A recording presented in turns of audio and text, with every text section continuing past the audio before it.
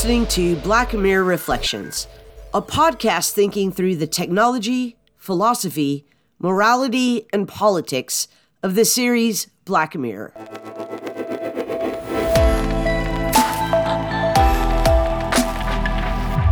Welcome back to Black Mirror Reflections. Today I am rejoined by Dr. Shannon Musset to talk about Archangel, the second episode of season 4 of Black Mirror, which premiered in 2017. Dr. Shannon Musset is professor of philosophy at Utah Valley University, where she researches and teaches in the areas of French existentialism, German idealism, feminist theory, and aesthetics. She publishes widely on Simone de Beauvoir, French existentialism, and Hegelian philosophy. She's been an occasional and excellent guest contributor to my blog, and as I just mentioned, she's returning today for the second time as a guest on this podcast. I had a great time talking to Shannon about 15 Million Merits in episode 1, and I'm really excited to hear what she has to say about Archangel. I should also say that Shannon has been a source of absolutely essential behind-the-scenes support for this podcast, offering me honest, constructive criticism and a lot of encouragement. I definitely could not have done Black Mirror Reflections without her, and I probably wouldn't have even started it. But here we are now, headed down the home stretch of this podcast with only about a half dozen or so Black Mirror episodes left.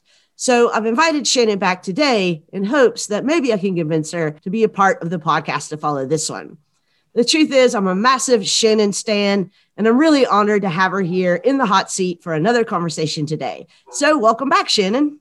It is so great to be here, Lee. Thanks for having me back. I feel so lucky that I get to come back twice. Yay! I'm so glad to have you here. You're an old hat at this now, so you know how we start everything off, which is with a summary of the Black Mirror episode that we're going to talk about. So can you go ahead and summarize Archangel? So this is one of those Black Mirror episodes that is very contemporary. It takes place in a working class neighborhood. The technology doesn't seem all that far-fetched or far into the future. And it opens with a single mother, Marie, giving birth to her daughter, Sarah. And there's a lot of tension around this birth. And it sets the stage for, I think, a lot of the anxiety that follows this character throughout the entire episode. Then it cuts to her with her daughter at about 3-4 years old, and she takes Sarah to the park, and common thing to happen, she wanders off and she gets lost.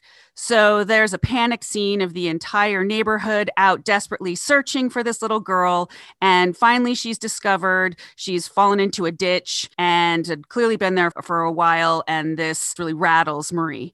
So then we go to a company called Archangel, which is a new company. They're only doing trial tests of this technology, which is essentially putting an implant into a child and then giving the parent a sort of iPad that can monitor the child biologically, can call the cops if there's anything wrong, and most importantly, can use parental controls to distort what the child sees if it's in any way stressful, and can also see through the child's eyes. So basically look through the eyes of the child. So this is used by Marie to curate and monitor her daughter's life, thereby giving her this sense of security and guardianship over her child.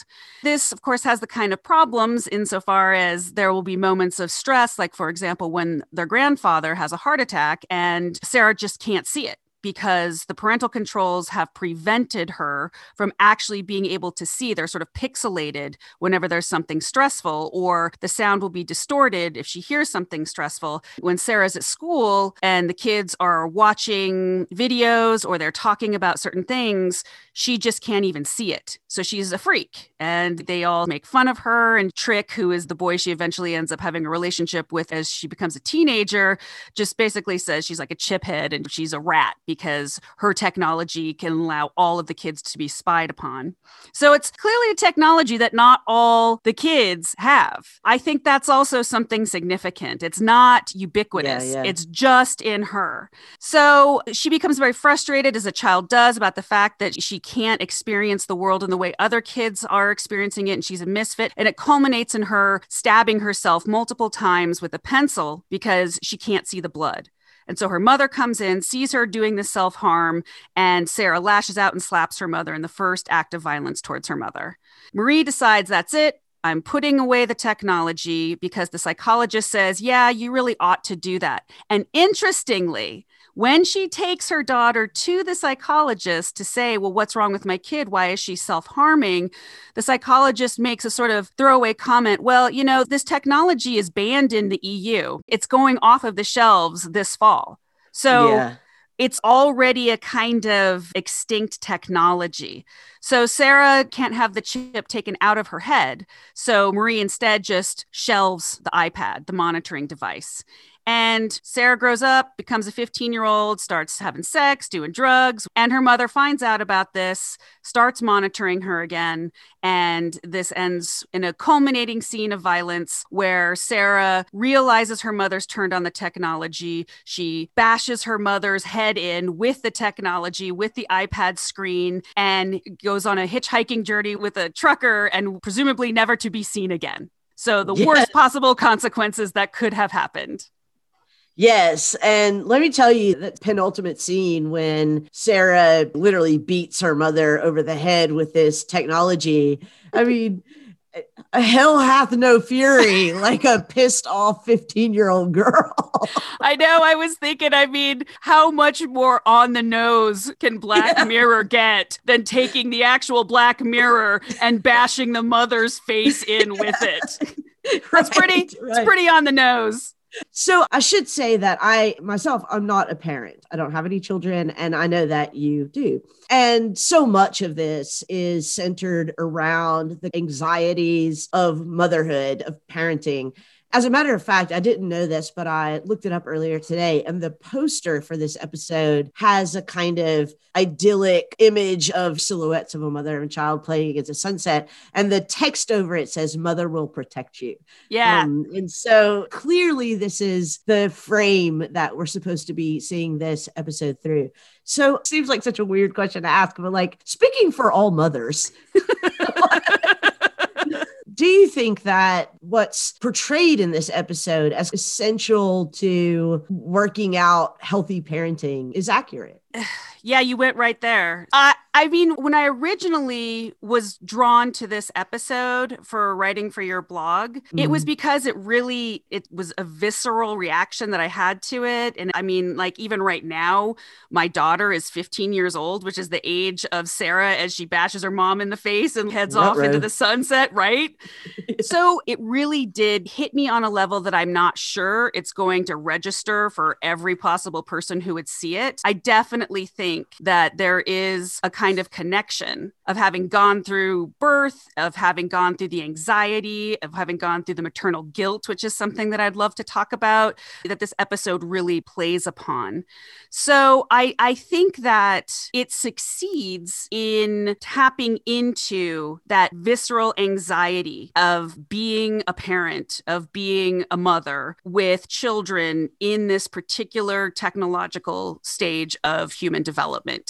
Which is to say, you have all the old sort of parental fears that many people have for their children, coupled with advanced technologies that give the illusion of being able to monitor and keep them safe. And that's just such a knotty problem that we have to face as parents at this particular juncture in the 21st century. I do think that we're meant to understand the mother as being roughly the age that you and I are. Right. You know, the daughter goes over to her friend's house one night to watch a quote unquote vintage movie, which is The Breakfast Club. Right, exactly. And the mother clearly reacts to that as well, as someone who's in their 40s would, you know, us. So I do think that you're right, that this is a picture of parenting where the parents are people whose young adulthood more or less straddled the information age and the pre-information age, but whose children are thoroughly enmeshed in the information age. And you even get the boomer image of the grandfather, right? Who's just like, well, back in my day, we would just open up the back door and everyone would go running out, which is, of course, what boomers are always saying, right?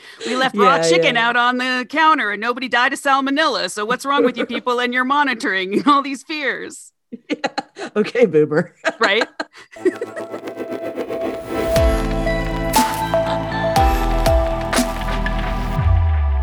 But you mentioned that you wanted to talk a little bit about the maternal guilt. What do you mean by that? Yeah, so I don't think that the episode is all that successful in the general message, which I think a lot of people on the interwebs have made this sort of comment. I think one person actually said it was an after-school special for adults. It's just sort of like don't control, don't helicopter parent, right? And so I think that that point's been made, and I do think that there is some criticism of the episode that it could have been a lot more nuanced in the ways in which it critiques parental monitoring. But I do think it's successful in the way that it sets the stage for how that happens. So at the very beginning, when Marie is giving birth to Sarah, first of all, she's alone. And that's terrifying. She's doing this by herself. And one of the first things that she says is, I failed. Like, I can't believe I couldn't do it. I couldn't push her out. Like she somehow failed because she couldn't deliver the baby vaginally. So the very first thing she feels is guilt. Like she wasn't strong enough. She wasn't a good enough mother. She wasn't able to do it. And basically the second thing she feels is terror, because as soon as Sarah's born, she doesn't make a sound. And she's like, what's wrong? What's wrong? Is she okay? Is she okay? And that is a truly terrifying, that is a period of time that can extend for weeks if you have to go through it. So she starts with feeling like she's not good enough. She's guilty about the fact that she's not strong enough. She's by herself. Then she's introduced with this shock and this moment of terror, like maybe the baby isn't okay. And I think that that's just kind of a cluster of experiences that is really relatable if you have been a parent or if you have had a child, where you're just like all of those things kind of come together. And I do think it's a particularly societally caused feeling of failure that mothers have more than anything, because it's sort of like, well, it's all on you. I mean, she's already had the 9 months before this where she's monitoring her health and she's making sure she's taking her vitamins. And you get the sense that this would be the kind of pregnant woman that she'd be, just because she's always doing the vitamins and monitoring the health of her child. So, right, it's just all this kind of pressure. And I think that it does a really nice job as an episode setting up just that kind of intensity and that pressure that being a parent is and being a mother is. And it doesn't have to be, right? That's a purely manufactured societal set of circumstances that would place somebody in that kind of a situation. But that's what leads her to make all of these decisions that result in ultimate calamity.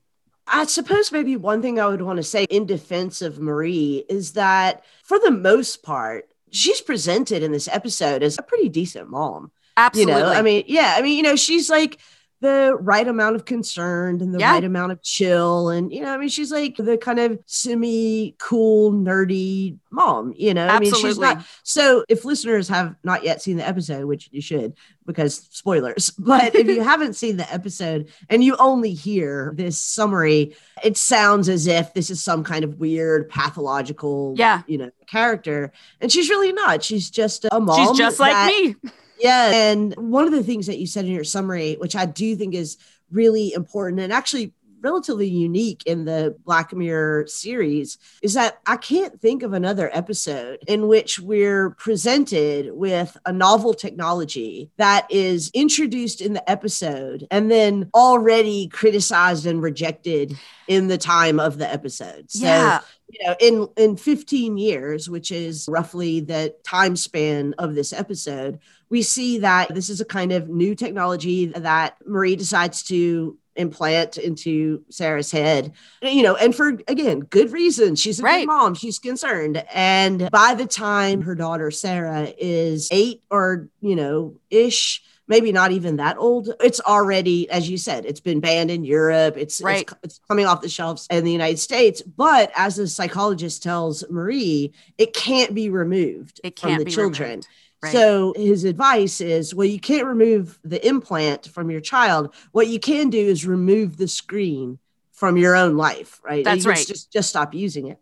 So yeah, I think those are two really important things to know. One is that she's not a bad mom, or she's no worse mom than anyone else is.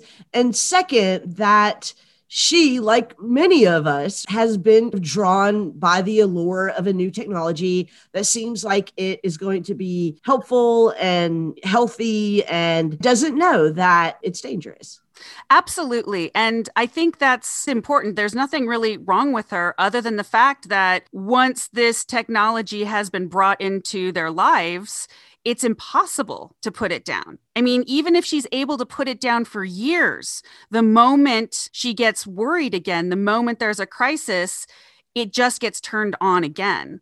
And so I don't fully know what to make about the fact that the implant can never be removed. I'm not sure what's going on there. I mean, if you get your dog microchipped, it's like a little piece of rice thing that goes underneath their skin and subcutaneous. So the fact that this somehow and becomes a part of the body of her daughter in a way that cannot be turned off or removed is provocative, but I'm not quite sure what that means. But then if the idea is you can just take this iPad monitoring device, these parental controls, and just simply turn them off and you're not going to be brought to them again, well, that's impossible. I mean, I would say something about the horses being let out of the barn, but I don't want to do something like that. But it's because it's there. It's so easy. It's just impossible to not use it at that point. That is such a good, I'm going to ignore the horses in the barn thing, but that is such a good point.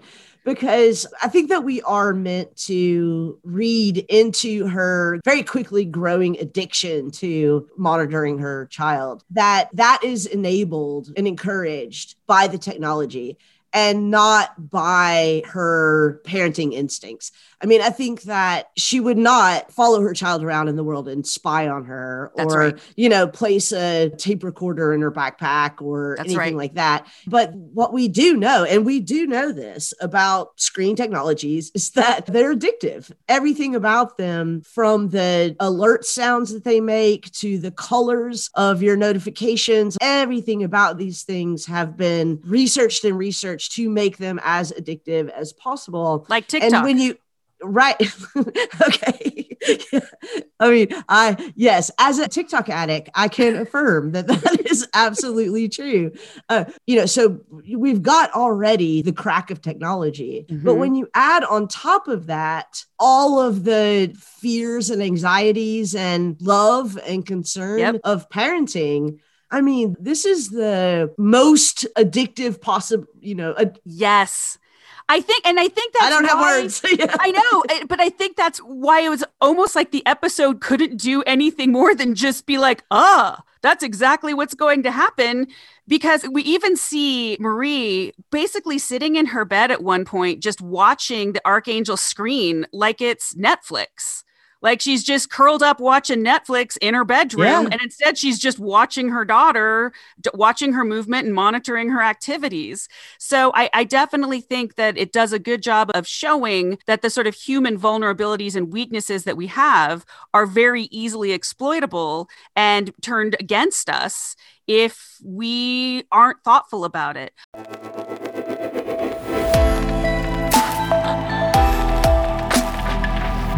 Hey listeners, this is Dr. J. Just wanted to jump in here for a second to remind you that you can keep up with this podcast on our Black Mirror Reflections Facebook page, also on Twitter at BMR_podcast.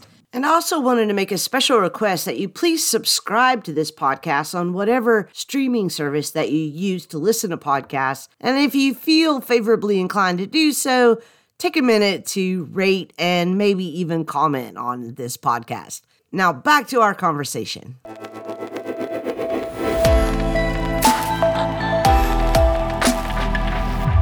I've really been thinking a lot about the kind of perspective that I bring to your philosophy of technology, because I've been listening to these episodes and people are so caught up on so much of the technology and so much of what's going on and police surveillance and monitoring.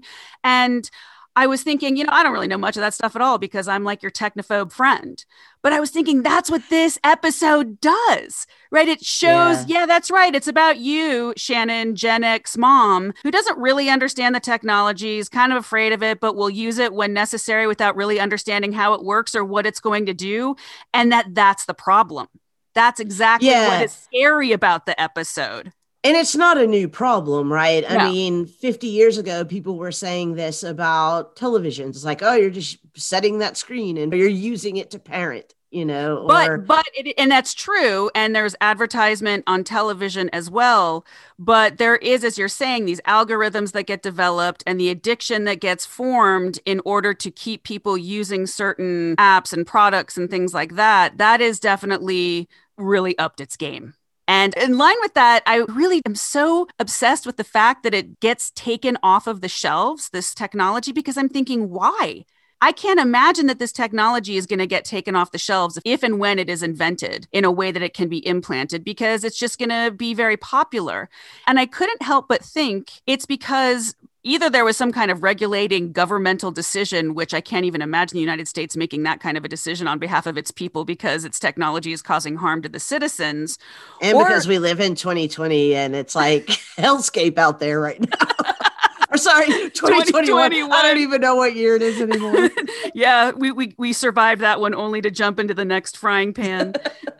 But I was thinking maybe part of why it failed is that there was no way to monetize it. I was really intrigued that there were no ads. I would think that that would be the exact place where I would have advertisements for this mother who's busily watching and monitoring her kid. Like I'd be shooting in advertisements for, oh, hey, you can also buy this product and you can do this kind of a thing. And you can, here's a weighted blanket. Here's a weighted blanket. Exactly. Or here's another recipe for a strawberry banana smoothie, which by the way, is I know. So everything about this mother and daughter relationship in this episode gets absolutely obliterated, except for their sharing of a strawberry banana smoothie every morning. That's right. Exactly. I actually want to comment on your belief that it surprises you that this would be banned. That to me did not seem surprising at all. Like, really? I think that yeah. And I think that's because we see in the episode very quickly, so before the child is even the age of 5,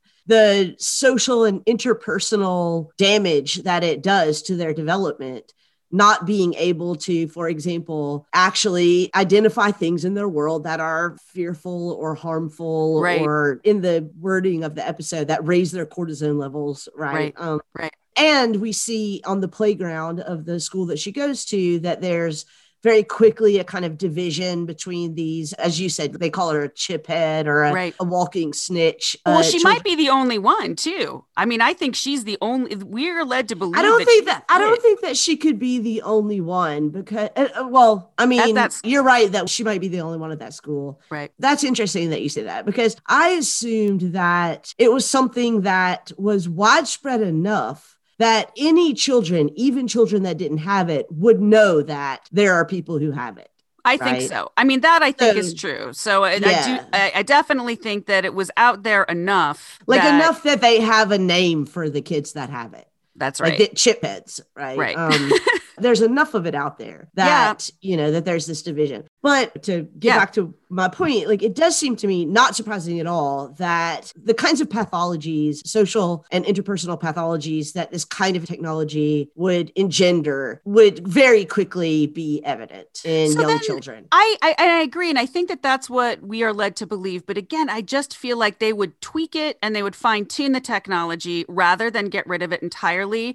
So then let's explore what is the difference then between having the chip and the monitoring device of the Archangel pad versus monitoring cell phone use and having parental controls on Netflix and web browsing. I have friends who will sit there while I'm talking to them and just monitor where their child is, even their teenager, on their phone as their teenager's walking about.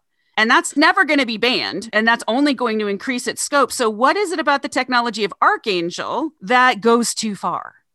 I'll tell you what I think it is. And I'm going to borrow a phrase from a former professor of both of ours, Denny Schmidt. It's the unbidden. What it's able to do is filter out. It's not like putting parental controls on Netflix or only allowing your children to see whatever PG movies or whatever, right? Because the children still go out into the world and anything can happen in front of their eyes and they can experience pain, they can experience fear, they can experience stress. But these parental filters don't actually allow them to see those things that appear unbidden in their experience that might be stressful or fear-inducing or sad or whatever to them. Right. And I think that is the big difference. And that actually reminds me that when I first watched this episode, and I think a lot of this has to do with the fact that I'm not a parent.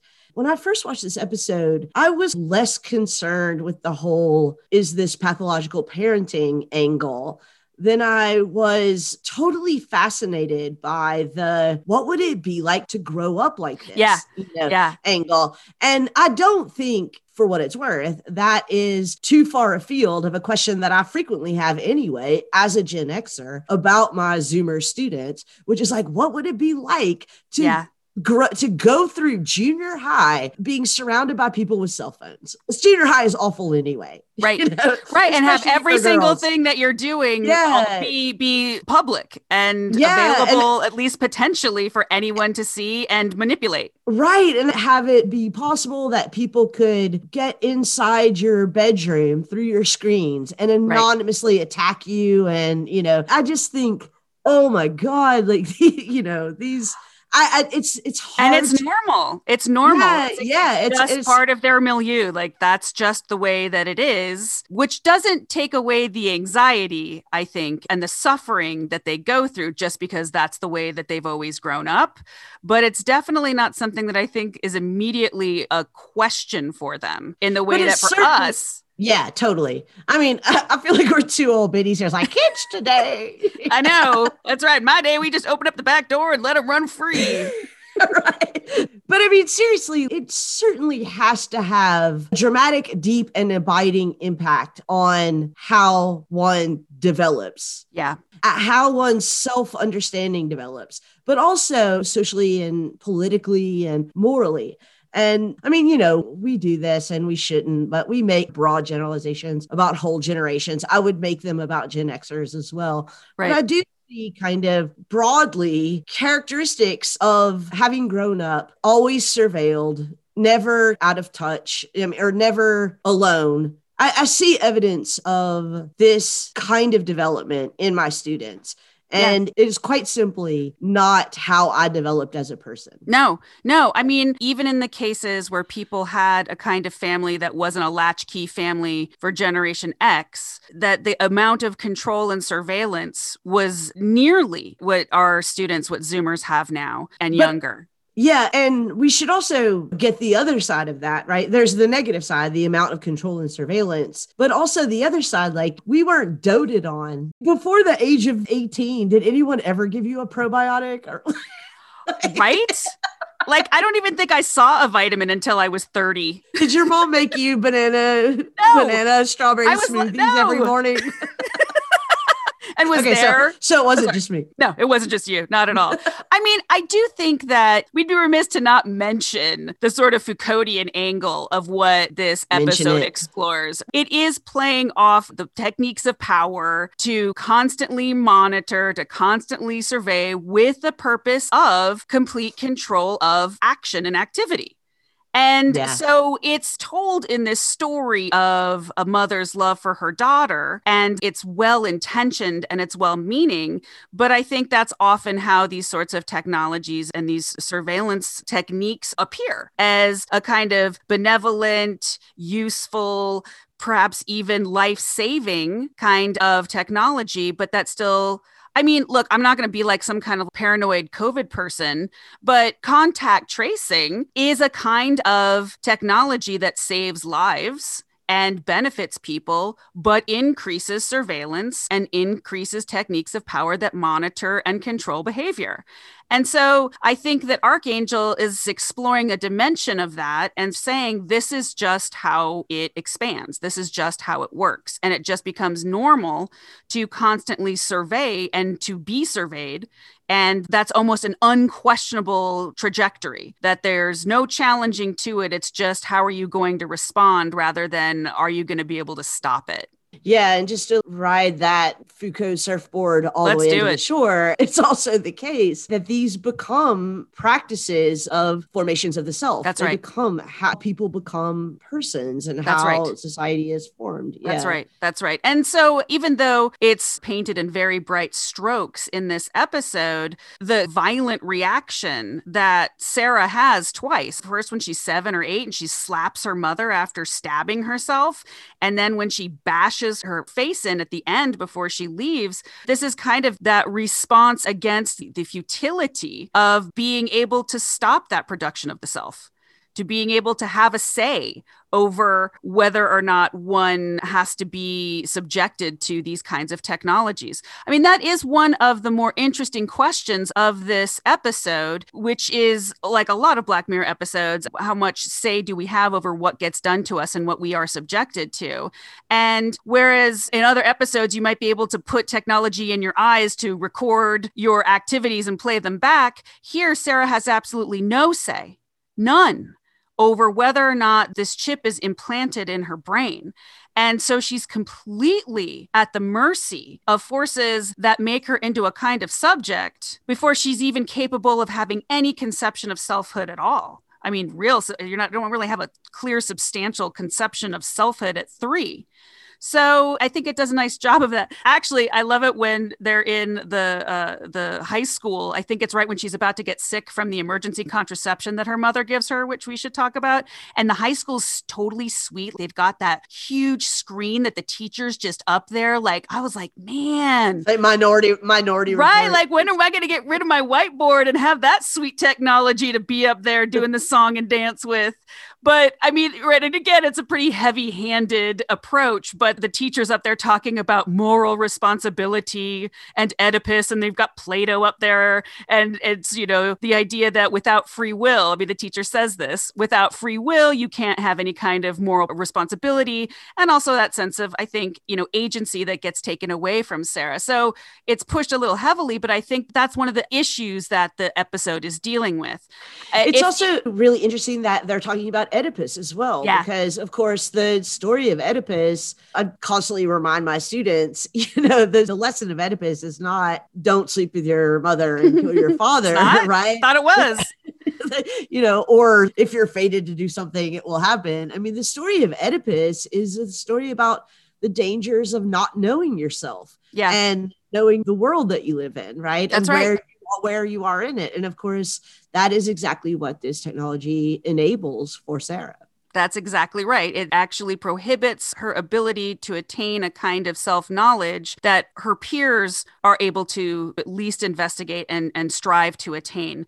And let's also not forget the fact that since she bashes her mother's face in with the technology at the end, that's also very Oedipal insofar as she blinds her by knocking her out, right? Making her unconscious, unable to see her whereabouts. So we also have, I think, the Oedipal angle with her mother too, who's completely lacking in self-awareness because she just can't see past the technology into the harm that it's inevitably going to cause.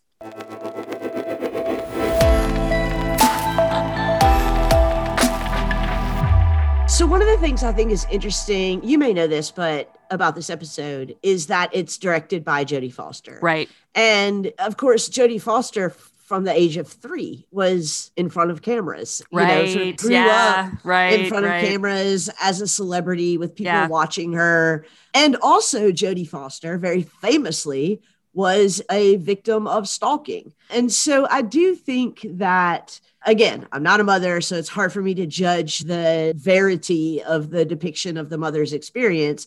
But I do think that what we see in the depiction of Sarah's experience rings absolutely true, and even more true when you know Jodie Foster's background. Absolutely. This reminds me of something that you said just a second ago relative to the heavy-handed Oedipus references, which is that what Sarah's prevented from doing is learning who she is. Yes. And I'm curious whether or not you think that learning who you are requires, among other things, some moments of absolute privacy and also real pain, real fear, real horror. I don't really know, honestly, what privacy looks like anymore, but It's I definitely... dead. Privacy's dead. It is totally dead. It's that so horse true. is out of the barn. But I do think that there's still enough of an illusion of privacy where young people can, at some points and in some ways, feel like they are out of the eye of at least their caregivers and their educators, so that they can explore without the authorities necessarily literally looking through their eyes at what they're doing. I do think that there's enough experience of something like privacy that this episode basically gets rid of. Now, more importantly is, yes, how could you become a person? I think of this poor child growing up and never seeing violence. Her mother is crying at her grandfather's grave and it blurs that out. I mean, you'd be made into a freak because these basic human experiences that are so necessary. They'd be made into a sociopath, right? Absolutely. Absolutely. And I think one of the more poignant things about this story is there's that dog that she walks past every single day. And this poor dog is just chained up and he's barking. And that's one of the first triggers that causes Marie to turn on the parental control so that she doesn't get freaked out by the barking dog, which does appear scary, but the dog's wagging its tail. It's clearly just a lonely dog that wants somebody to be really nice to it and pay attention to it. And you see that at the end when the dog is really old and Sarah's 15 years old, she walks by and she gives him a treat and she's like, hey, how you doing? It was clearly just a dog that wanted some attention. And she was robbed of this development of empathy for this suffering creature that just wanted some friendship because of these controls. So she was denied empathy. Yeah, and imagine that times a billion. Especially for a child. But all the humans who she never saw suffer and never saw cry and never saw act scary, but really just needed care, right? That's exactly right. I think that this is a hugely important, this is what inclines me to think that, of course, they would ban this technology. It's basically just sociopath training, right? Yeah, that's right. But can I go back for a second to this experience of privacy? Because I was kind of joking when I said that the privacy horses are out of the barn, but I do genuinely believe that that is true. I do think that today's youth, it's very hard for me to imagine when they ever experience privacy. And that's not to say that they're never alone, or they don't ever have their screens off or cameras around them. So then what does privacy mean? True. Well, I'll tell you why I think for many of them that's not privacy. Is because even when they're in a room alone with no cameras on and no screens on in front of them, they have formed themselves as the kind of selves the Foucauldian point that are not singular selves. That's not just one person there, right? I didn't have to do this when I was growing up, have 5 different profiles on 5 different platforms that had to be constantly curated and managed and understood as performances of myself that I was constantly curating and managing. Right. And so when I was at home alone without screens or cameras, it was just me. And there was just one me, right? And I mean, of course, the self is multiple for everyone and all those sorts of things, but not in the same way that I had spent so much of my formative years engaged in daily practices, multiple times a day practices of constructing multiple selves and maintaining them. And so, I guess the question, like, what does privacy mean for them is an unanswerable question because there's no kind of ipseity to their selves, right? Well, I mean, there are sort of 2 things I would say to that. First of all, I'll grant you that. I definitely think that I like the idea of the sort of multiplicity of selves. That is a phenomenon that is particularly acutely experienced by people who have grown up in that, and that's just been part of the way that they have presented themselves. I don't know that every single Zoomer does that.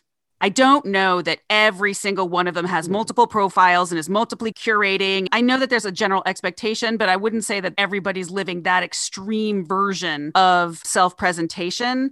But the second thought I had while you were saying that was, wouldn't it be interesting to read what Marie does to Sarah as this kind of botched attempt to construct her daughter's identity in a more familiar way that is Marie's own identity. And so that curating of the self, that control of the self is trying to do the kind of self that she's more familiar with. But I mean, isn't that all parenting? Well, it's not supposed to be, right? Beauvoir says, Beauvoir also somebody who, only adopted somebody as an adult.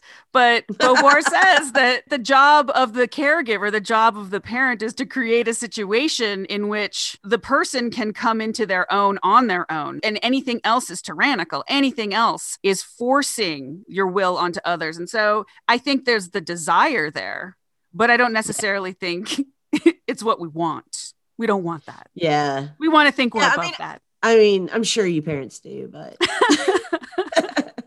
Yeah, I mean, I think that you're pointing to what I do think the episode is wanting to communicate. And I think probably most people take away from it, which is that this kind of technology is different in kind and not just degree to historically prior and even presently alternative modes of parenting that are attempts to shape the self of the child, and which may involve some surveillance, which may involve some censoring or editing of their experiences, but that this kind of a technology is a horse of an entirely different color. Yeah, that's right. That horse again. Just to get back to the horses. That's right. It's that horse of a different color. It's the only one left back in the barn. That's right.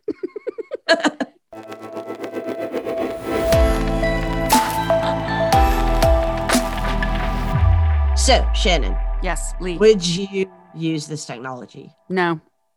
Okay. First of all, on neither of your children? Because I know that you have both a 13-year-old and a 15-year-old. Yeah.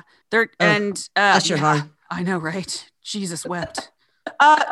No, but I say that not as a sort of like, no, I'm so above that. I say that for a couple of reasons. First of all, I'm married to a complete Luddite who's seen The Social Dilemma so many times that there would be no question of that coming into the household. But that aside. And those are the problems with co-parenting, listeners. That is correct, right? But if I were in Marie's situation and it was just me making that decision, being the person I am, I wouldn't. I don't monitor my kids. I don't track them or anything like that.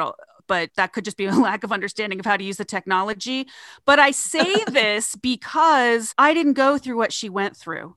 When your little kid runs off in the store and you can't find them, there is no terror. There's no terror that compares to that. It is the most frightening feeling as a parent of a young child to go through, or one of them, I should say. There's lots of terrifying feelings. And so Marie loses her daughter for hours, and there's a neighborhood out looking for her, and it takes them so long. It's becoming dusk before they find her.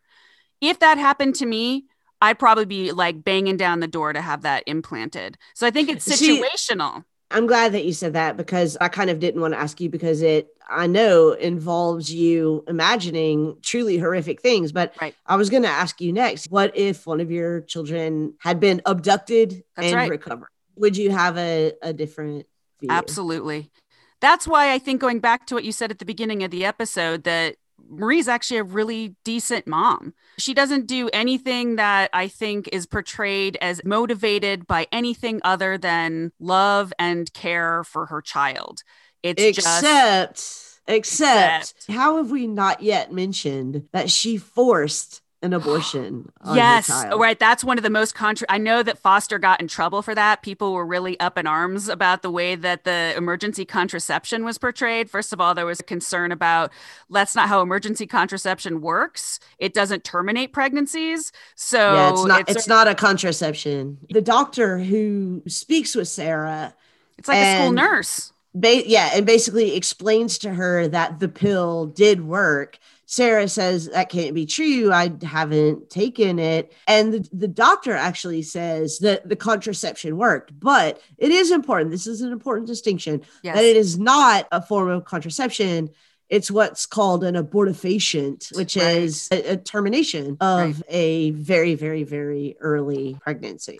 Yeah, that's right. And sorry, one more thing. The mother, Maria, gives this pill, morning after pill, to the daughter in the banana strawberry smoothie. I mean, just to drive it home, taking the one thing they still share and turning it into a kind of poisoning of her daughter's body.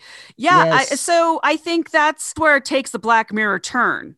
This well-intentioned person who's really looking after her daughter. And again, as a mother, if I'd seen this video of my 15-year-old daughter doing cocaine and having sex with somebody who's 18 or older, I'd probably lose my goddamn mind. And that also, you're right, it's not completely made clear, but she gets the notification from the Archangel that can monitor these cortisol levels, clearly telling her she's pregnant. So the Archangel, because it also has a biometrics mode. Yeah, it has the biometric rates, and it's not just vitamins and things like that. It actually gives her the warning that her daughter's pregnant, which is just as invasive as you can possibly imagine being as a parent. So yes, not only does she have access to something as personal as her daughter's pregnancy, she then takes away that moral responsibility, takes away her freedom, and unbeknownst to Sarah, gives her this abortifacient. And so yes, it is absolutely where it takes the direction to what the technology does to completely erode and corrupt the relationship. Maybe here, instead of defending the mother, let me defend Sarah, the child, for a second, because this is ultimately what pushes Sarah over the edge and into a rage that ends up in this very violent moment with her mother, as you say, literally beating her mother with a black mirror. But of course, this is a beyond the pale invasion of privacy. Absolutely. And to send her to school. Right? To give that to her, be like, see you later, honey. I mean, it's twisted, to say the least. Yeah. I mean, of course, the mother probably thought, how will she know? Right. Yeah. Oof. Yeah. But that's so I think that is, but that's what, that's what the temptation is. That's what the technology enables, is going that far. And I'd read somewhere else online about how it was a missed opportunity to kind of go even further and to see, like, looking into the future, how far into the future would Marie have been monitoring and watching her daughter's life? Because there's no sense that it would stop. If she's willing to go that far when she's 15, would she have ever stopped all the way up until she died? Oh my God, she would have been like the world's worst mother-in-law. Yep. Yes, indeed.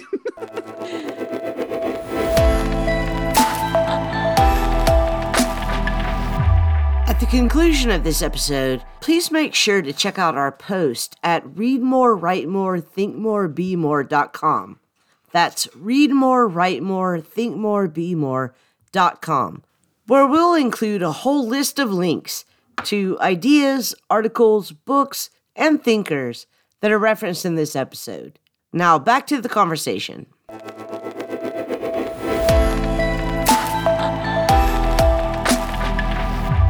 Okay, Shannon, so we did not do this in the first episode when you were on this podcast because I hadn't invented it yet. But now, welcome back. I asked my guests at the end of every episode to answer 3 questions. So I'm going to state them to you all in a row. You can answer them all in a row. The first question is, what do you think the lesson or the takeaway of Archangel is? The second question is, what worries or concerns you the most about the world as it is presented in Archangel? And then the third question is, on a scale of 1 to 10, with 1 being a nightmarish dystopia and 10 being a utopia, where do you think this world of Archangel falls? One of the lessons is the overt lesson, which is, to quote Princess Leia, the more you tighten your grip, the more star systems will slip through your fingers. The idea that the more you try to control, the more you try to dominate, the more you try to monitor, the greater risks you run of rebellion against those very mechanisms of control. And I think that's obviously one of the lessons. I think that there's also the lesson of be careful of something being too good to be true. When she goes to the Archangel Corporation and they're like, oh, we're hearing all these testimonials. It's so wonderful. And then we hear that she's not even having to pay for it because it's a trial. So it's free, right? If it's that easy, there are consequences to it. And then, of course, I think, as I was mentioning earlier, that people like me who are parents and who are not up to speed on current technologies, both of what your kids are using and what you are using for them and against them, you got to educate yourself. You got to figure out what it is and how it works, because otherwise, I think you do what Marie does and you just go with the first thing that presents itself in a moment of crisis. Yeah, if your kids are in a school and your school is telling you they have to have their cameras on, you should have questions. That's exactly right. Does it scare me? Yes. Not like other Black Mirror episodes, but I think it taps into that just kind of somebody's watching you and you don't know who it is. And you don't know when they turn it on. You don't know when they turn it off. You don't know what is happening. And that just creates a very paranoid subject. And that worries me because I think that that's in general the kind of subjectivity that's being fostered is this sort of paranoid subjectivity. And this just plays right into that. Just, oh man, I could, for all I know, when I went and got a knee operation, somebody stuck a microchip in my head and now they're monitoring everything. And, that just worries me because do I think that happens? No. But did Sarah have any say over what happened to her body when she was unable to speak for it? No, she didn't. So that's what worries me. I mean, if you're in the Black Mirror universe, I certainly do not think this is the most dystopic by any stretch. I think it's sad. I think it's really sad. I think it's heartbreaking that this is what happens to these pretty decent, cool people. So I would say 7. It's probably a 7 as far as the Black Mirror universe goes. It's sad, but the technology goes away. So it's not like, and now we assume that this is just going to be all children. It's like, okay, there's some kind of lesson learned here and the technology is being removed. So it's not so bad. It's just really sad for these people who had to be the guinea pigs for it. Yeah, I totally agree with you. I think the episode saves itself from the lowest level dystopian ranking because obviously the world learns in the course of the episode that this is bad technology. But I do have to say that if that weren't included as a part of the plot, that this would be the most dystopic episode because it's a world that is cultivating sociopaths. I think so too. This is one of the most frightening technologies of the entire Black Mirror universe. If this technology were to be something that was ubiquitous in all of the kids, it would be within a generation a complete dystopic nightmare. Yeah. Well, Shannon, I just want to say, first of all, thank you so much for being such a huge supporter of this podcast. I really cannot tell listeners how huge a help that Shannon has been behind the scenes. So first of all, thank you so much for that. And I really appreciate you coming back. I hope you come back in the future to, hey, you want to occasionally co-host or permanently? Totally. Okay. Thank you, Lee. This was a blast as always.